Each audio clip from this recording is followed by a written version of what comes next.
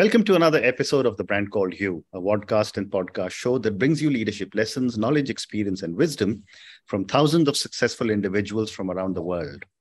I am your host, Ashutosh Garg, and today I'm privileged to welcome a very, very senior corporate leader from Shanghai, China, Mr. Cameron Johnson. Cameron, welcome to the show. Ash, thanks for having me. It's looking forward to our discussion. Thank you. Cameron is the partner Tidalwave Solutions, and he's a professor at NYU Shanghai. So, Cameron, let's talk about Tidalwave Solutions. Tell me a little bit about what you do here. Sure. My career started 20 some years ago in China, and then after so many years of kind of working for somebody else, I decided, you know what, I want to go have my own business. If I'm going to work that much, I should take the advantage of, the opportunity and the money that comes with it. So, Tidalwave Solutions actually is split in two. One part of the company is focused on HR and recruitment and those kind of services.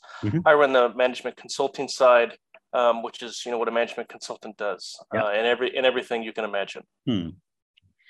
And you're also in supply chains. Yes, our major focus on the consulting side is supply chains, manufacturing, and the kind of on the back end technology that deals with all of that. Wonderful. So today we'll talk about supply chains because not only has it become very, very critical, but every world leader now suddenly has supply chain in their speeches. So let me start by asking you a very basic question. When I was starting life in the corporate world 4 decades ago, there used to be a purchase manager whose primary job was to make sure goods arrived on time at the right price. That has now evolved into the chief supply chain officer. Give me your perspective on how has this function evolved over the years? No, you're right. And, I like to say before the pandemic, nobody knew the word supply chains, and now everybody does. So it's actually helpful in the business. I think you're right. Historically, when you were a purchasing manager at a business, your goal was to get the product to the business at the right price. And generally, you may have known your suppliers, but that was about it. You didn't generally know where the product came from unless, it was a locally produced product. To your point, now it's evolved into much more than that. As a chief supply chain officer, or even as a supply chain manager, you have to know not only where your product comes from and who's involved in the process, but also all the different cost structures of all the different businesses involved with it. Because any change, for example, raw material goes up, energy goes up, as we've seen, the price of gasoline goes up, all of that will change the dynamics in your business automatically. So you have to kind of watch a whole picture versus more of a simplistic one. Well said. And, over the last 3 years, because of the pandemic, what has changed that requires companies to rethink their entire supply chain to ensure business continuity? Yeah, basically, it boils down to not being able to get products or materials in a timely manner, and then the chaos that puts into a business. So, there's many companies now looking for, how do I reduce my risk, right? Not just of interruptions, but also these huge price increases or goods shortages that we've seen across the board. Interesting. You're based in China, and China is a very, very significant player in the supply chain business. And yet there have been certain uncertainties around the world because of challenges of COVID and shipping, etc. What should companies be now thinking of to reduce their reliance on large suppliers like China and increase their own share of domestic procurement and production? So I'm going to take a slightly different tact. Trying to reverse, decades of what we would consider or call globalization isn't going to work. And there's a lot of reasons for it. I'll give an example. We live in a global community, and supply chains generally are global. If you think about semiconductor chips, right, which, India, the US, of course, with the new CHIPS Act, everybody's trying to do new chip factories and figure out how do we make chips locally. But as an example, if you look at the supply chain of chips, chip ingots are produced in Japan, then they're sent to the States and processed through several steps, then shipped back to Asia for packaging, right? Then put into an electronic component, maybe an iPhone or something in China, and then shipped to the consumer.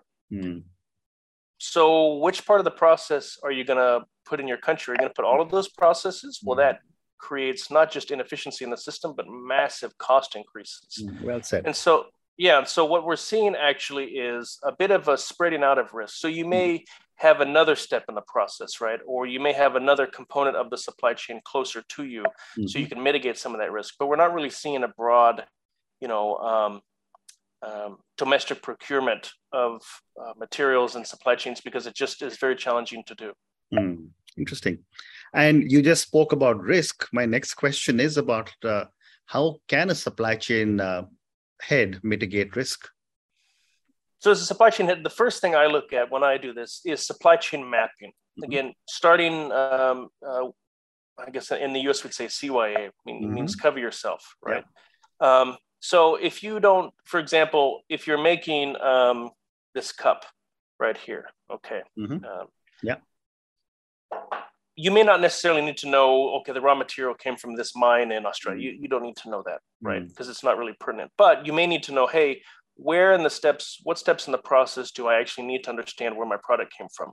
Did it come from this type of factory? Did the factory outsource some of the production, right? Where did it go in that process until it hit my warehouse or my inventory? And so we're seeing a lot of that. The other is what options are available. So for example, a lot of businesses, particularly before the pandemic, may have had only one or two sources of products. Now they're looking for multiple sourcing, maybe 3 or 4 different suppliers, so they can mitigate that risk, not just by geography, but also by the types of businesses they deal with. Interesting. Let's talk a little bit about technology now. How have you seen technology beginning to change supply chains? So one of the challenges in supply chains is I just referenced, is visibility, right? And also tracking. And so that deals with everything from quality control to cost control to, oftentimes compliance, right? Particularly if you have sensitive materials or products. So that is what we're starting to see in terms of changing warehousing, and also what we would consider the logistics side of supply chains.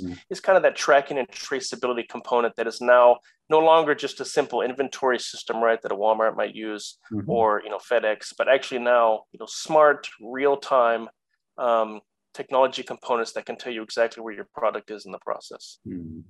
And I've been speaking to several supply chain leaders around the world. One question I ask all of them is, how do you see artificial intelligence, machine learning, robotics, drones in the development and use of supply chains? So we don't quite know yet, because all of those areas, I would say, are in its infancy, both in terms of there's not a lot of companies that have these products or have this technology rolled out. So that's the first challenge. The second challenge is, how do you effectively put all of them together, right? You referenced a warehousing, for example. So let's imagine, again, you're making a product, and if everything was connected in real time, your system, or even as a manager, you would be notified, hey, this product in my store in New Delhi, for example, is going low. I know it's going to take me 3 weeks to get new products in. I need to notify the factory now, right? Instead of what usually happens is somebody looks at an inventory list and says, oh my gosh, we're low, right? That's more of a manual step. So we're going to start to see a lot of this put together. And then that notification automatically, again, would go to the supplier, and the supplier would just automatically start making products. So it would become more of a seamless process. Very interesting. And do you see drones getting in for last mile of the supply chains? Potentially, but I think it's much more feasible, at least I'd say in the next decade, for drones to do more business to business, right? You're a large warehouse or factory, it's easier to ship stuff to maybe a distribution center, as an example, versus what I think a lot of people want is, hey, something just, a box just gets dropped off at my door, and that's it, I'm ready to go. So I think we're a long way away from that, just because it's too complex, but I think definitely business to business drone operations is something that we'll see. Interesting. Let's now move to another part of the supply chain, which is from the perspective of the consumer. What has happened in the pandemic is that supply chains have become so efficient that consumers have started getting what they need in 30 minutes.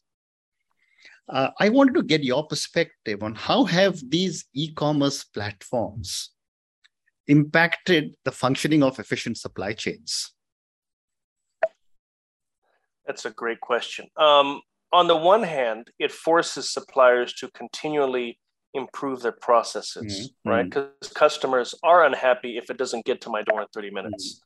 On the other, it has also created a lot of challenges for how do you maintain that. One of the things we saw, as you really pointed out, particularly in the US, for example, during the pandemic, is people did get used to Amazon Prime and things showing up. And when those disruptions happen, then what do you do? Correct. Right. So we're also seeing, though, more of a predictive, and you referenced AI and various technologies. So we're also seeing more AI used. So as an example, we know certain products will move at certain times of the year, or a certain event happens. So we know that coinciding with that, certain products will see an uptick. So we are starting to see some businesses use an AI component to predict, maybe too strong of a term, but to kind of, help along that process so they can build more with that. I would say also one of the things that it has done for suppliers is, particularly if you're a small business, how are you going to compete with a large business? It's getting product out faster, cheaper, easier than the other guys. And so this is actually something that we've seen, particularly here in China and Asia, where homegrown smaller businesses are actually, battling the big guys in a great way because they're able to take advantage of that platform. And, you mentioned about the US and Prime. So let me ask you a question relating to that. I was in the US in summer, and I was asking my son, if I ordered something on Prime, how long would it take? And he says, typically about 2 days. And I said, well, in India, I get it in a few hours. What is your perspective on what makes Asian supply chain seem to move much faster than what I experienced in the US? I think there's a few things. One, we have no legacy systems, right? When you look at a U.S. postal service in America, right? That was traditionally how you got mail. Yeah. Amazon, FedEx, UPS, these guys came along. Those are legacy systems. They have massive warehouses. They have all of these distribution centers. Asia generally doesn't have that. Now we have it for some, of course, but we are able to build indigenous systems that fit our own needs. The other thing is just the mass scale. So you're in Delhi. What's the population of Delhi? 20 million, maybe? Well, 24 million, yeah. Yeah, Shanghai's 30 million. And we're the same. I mean, we can order, I can order a new tie and have it here either tonight or tomorrow morning, right? Yep. I think, again, economies of scale and the ability to innovate and maneuver on the fly and not being beholden to the old ways of thinking or to old systems that are entrenched. And so this is an advantage that Asia has over anybody else at the moment. One more question about the supply chain relating to warehouse, and then I'll move to something else. The warehousing around the world is changing quite dramatically. I wanted to understand from you, what do you see as the warehouse of the future? I think we'll see, it'll be different in different places. I think in Asia, for example, we'll see very much hub and spoke, where you will have, large hubs, like in the Shanghai area, there's a massive hub. And then you'll have little distribution centers or other things related to that. We're also seeing that with food, right? Where you'll have huge food distributions, and then they will kind of have satellite operations in other places. But again, I think how I answer that question and think about it is, what are we not seeing? Because the needs of today will not be the needs of tomorrow. Correct. And so again, in Asia, we're actually able to pivot and deal with it much more effectively, I would argue, than the US or Europe or Japan or other places that have entrenched systems. So I think what I do look for is just access, right? How can we have access? And that doesn't mean 30 minutes, it's great to have that access, but particularly in terms of our population sizes, how do we realistically have access and also, good quality material and products? And I think that is what we're starting to see happen. And is there a role you see of governments to support or help supply chains? So I think government has a critical role in developing the support structure and ecosystem. So I'll give you an example. If you look at countries that have dominant manufacturing, why is that? They have basically 6 key areas that they support. One is manufacturing ecosystem of suppliers. You have raw material access, favorable policies, educated and skilled talent, infrastructure that's usually advanced, and then technology. And so, government has a role in almost all of those areas. And a lot of it, again, has to do with supporting just the underlying platform or infrastructure that all of that supports. And in a market, I mean, I've been to China many, many times. I've always seen somehow that China seems to build the infrastructure before it starts anything else. And that seems to support supply chains dramatically. Yes, we call it the ecosystem effect, right? Where, they'll build a port and then everybody will kind of, move factories or have production around the port. Tesla here in Shanghai is an example. They're right at the port. And that's one of the reasons they put their facility here. Yes, some people say it's predictive. I say it's more just understanding that if you want to be influential and have key industries in your area, that's what you have to do. Is you have to have an ecosystem, and an ecosystem has some variation of those 6 parts. So they've kind of seen it at, hey, wait a minute. It started down south, close to Hong Kong, right? Shenzhen and Dongguan, and that area in Guangzhou. And then you have key areas in the country that they've used this model in. And yet, to your point, it's actually bloomed and forced. It's now forcing other countries and other entities to look at this system and say, hey, wait a minute, this is an opportunity for us. Well said. Let me now move to your avatar as a professor at NYU Shanghai. Tell me about the areas that you teach. So I teach a couple areas. One is focused on project management. I teach a capstone, which is, as you know, is kind of the final course that students go through in order to graduate. Then I also teach classes on managing in a global economy and then leadership as well. So we have kind of 3 key areas. And, so I love it. It's one of the things I'm passionate about. Similar to yourself, I like to give back in that way, particularly having been, in Asia since I was a kid. But also working for both, Asian, including Chinese and Western firms, and kind of bring in that whole, holistic approach and around, global approach to how do we really solve the problems that we're facing today as a society. Very interesting. So Cameron, now I'm going to move to a few questions for you personally, because our viewers and listeners love to get to know the guest a little better. Let me start by asking you, what would you say are 3 key milestones in your life or your career? I'd say the first would be going to China. Again, I came as a kid. I graduated college early at 19 and then came here. And I was only going to come here for a year, but then I came and never left. So, so that would be first. I think the second really would be being part of the American Chamber of Commerce here. And I would encourage, people to kind of look at it broadly and say a professional organization. It gave me great opportunities to not just network, but also to go speak to policymakers, in a different capacity. And then really the third, course is, running my own business, because then it is only you and you have to figure everything out. And that actually, I learned far more running my own business, Ash, than I ever did in my MBA courses. And so I think, those kind of 3 aspects of, well said. How they've kind of influenced me. Wonderful. And what would you say are some of the core values you believe in? So, I'm a Baha'i, so we believe very much in cooperation, consultation, and I'm very much interested in that, particularly being in Asia where we have so many diverse cultures and peoples and languages. The only way we're going to solve challenges and problems is by that cooperation, and consultation. The next is really being involved. How do you solve problems? Well, it's through action. You have to be involved. Whether you're talking about government policies, the CHIPS Act, for example, in the States, I gave some feedback on that to the powers that be. You have to be involved, and it doesn't mean you have to be at front and center, but you have to contribute in some way. And then really the last is, kind of the golden rule. Always try to help people.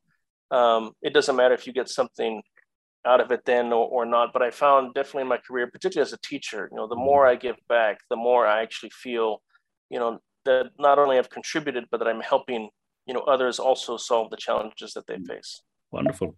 I have time for 2 more questions. So my next question is, what does success mean to Cameron?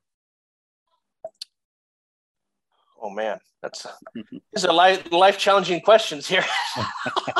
Why not? Success to me really, in my work, it's solving problems and helping the customer or the product move forward. And then in my teaching, it would definitely, helping students through to the next evolution of their career, or even, students who've graduated and taken my classes in the past, helping them resolve the challenges so they can be, bigger, better, more effective Interesting. And my last question to you, and this is for the many, many people who will listen to our conversation. Based on your amazing experience, vast experience in China, Asia, US, what would you say are 3 lessons you would want our viewers and listeners to take away from this conversation? I'd say for the first, when you talk about supply chains, the problems truly generally are global. So to resolve them actually requires not just outside the box thinking, but truly thinking about it on a global level, right? I think too often we get too focused on just our own area and not, hey, this is a global challenge. So the second would be, the more you help others, the more actually you're going to be better off. And again, it's something I'm passionate about. And then kind of the third is, the challenges of today are just beginning. And so the only way we're going to really resolve them is, again, through that kind of cooperation, consultation, working together. So, very interesting. On that note, Cameron, and your 3 amazing lessons, most problems are generally global. I think therefore people need to start thinking global. The more you help others, the better off you will be, because you can then ask for help and you can seek help. And the third one is that challenges are just beginning, and there's a lot of need to be cooperating and collaborating with others. Thank you so much for speaking to me. Thank you for talking to me at such length about the supply chains, the impact on the world, how things are beginning to change, what your thoughts are on warehousing. And finally, thank you also for speaking to me about what you teach. Thank you again, and good luck to you. Thank you. Look forward to doing it again. Thank you. Thank you for listening to the Brand Called You videocast and podcast, a platform that brings you knowledge, experience, and wisdom of hundreds of successful individuals from around the world. Do visit our website, www.tbcy.in, to watch and listen to the stories of many more individuals. You can also follow us on YouTube, Facebook, Instagram, and Twitter. Just search for the Brand Called You.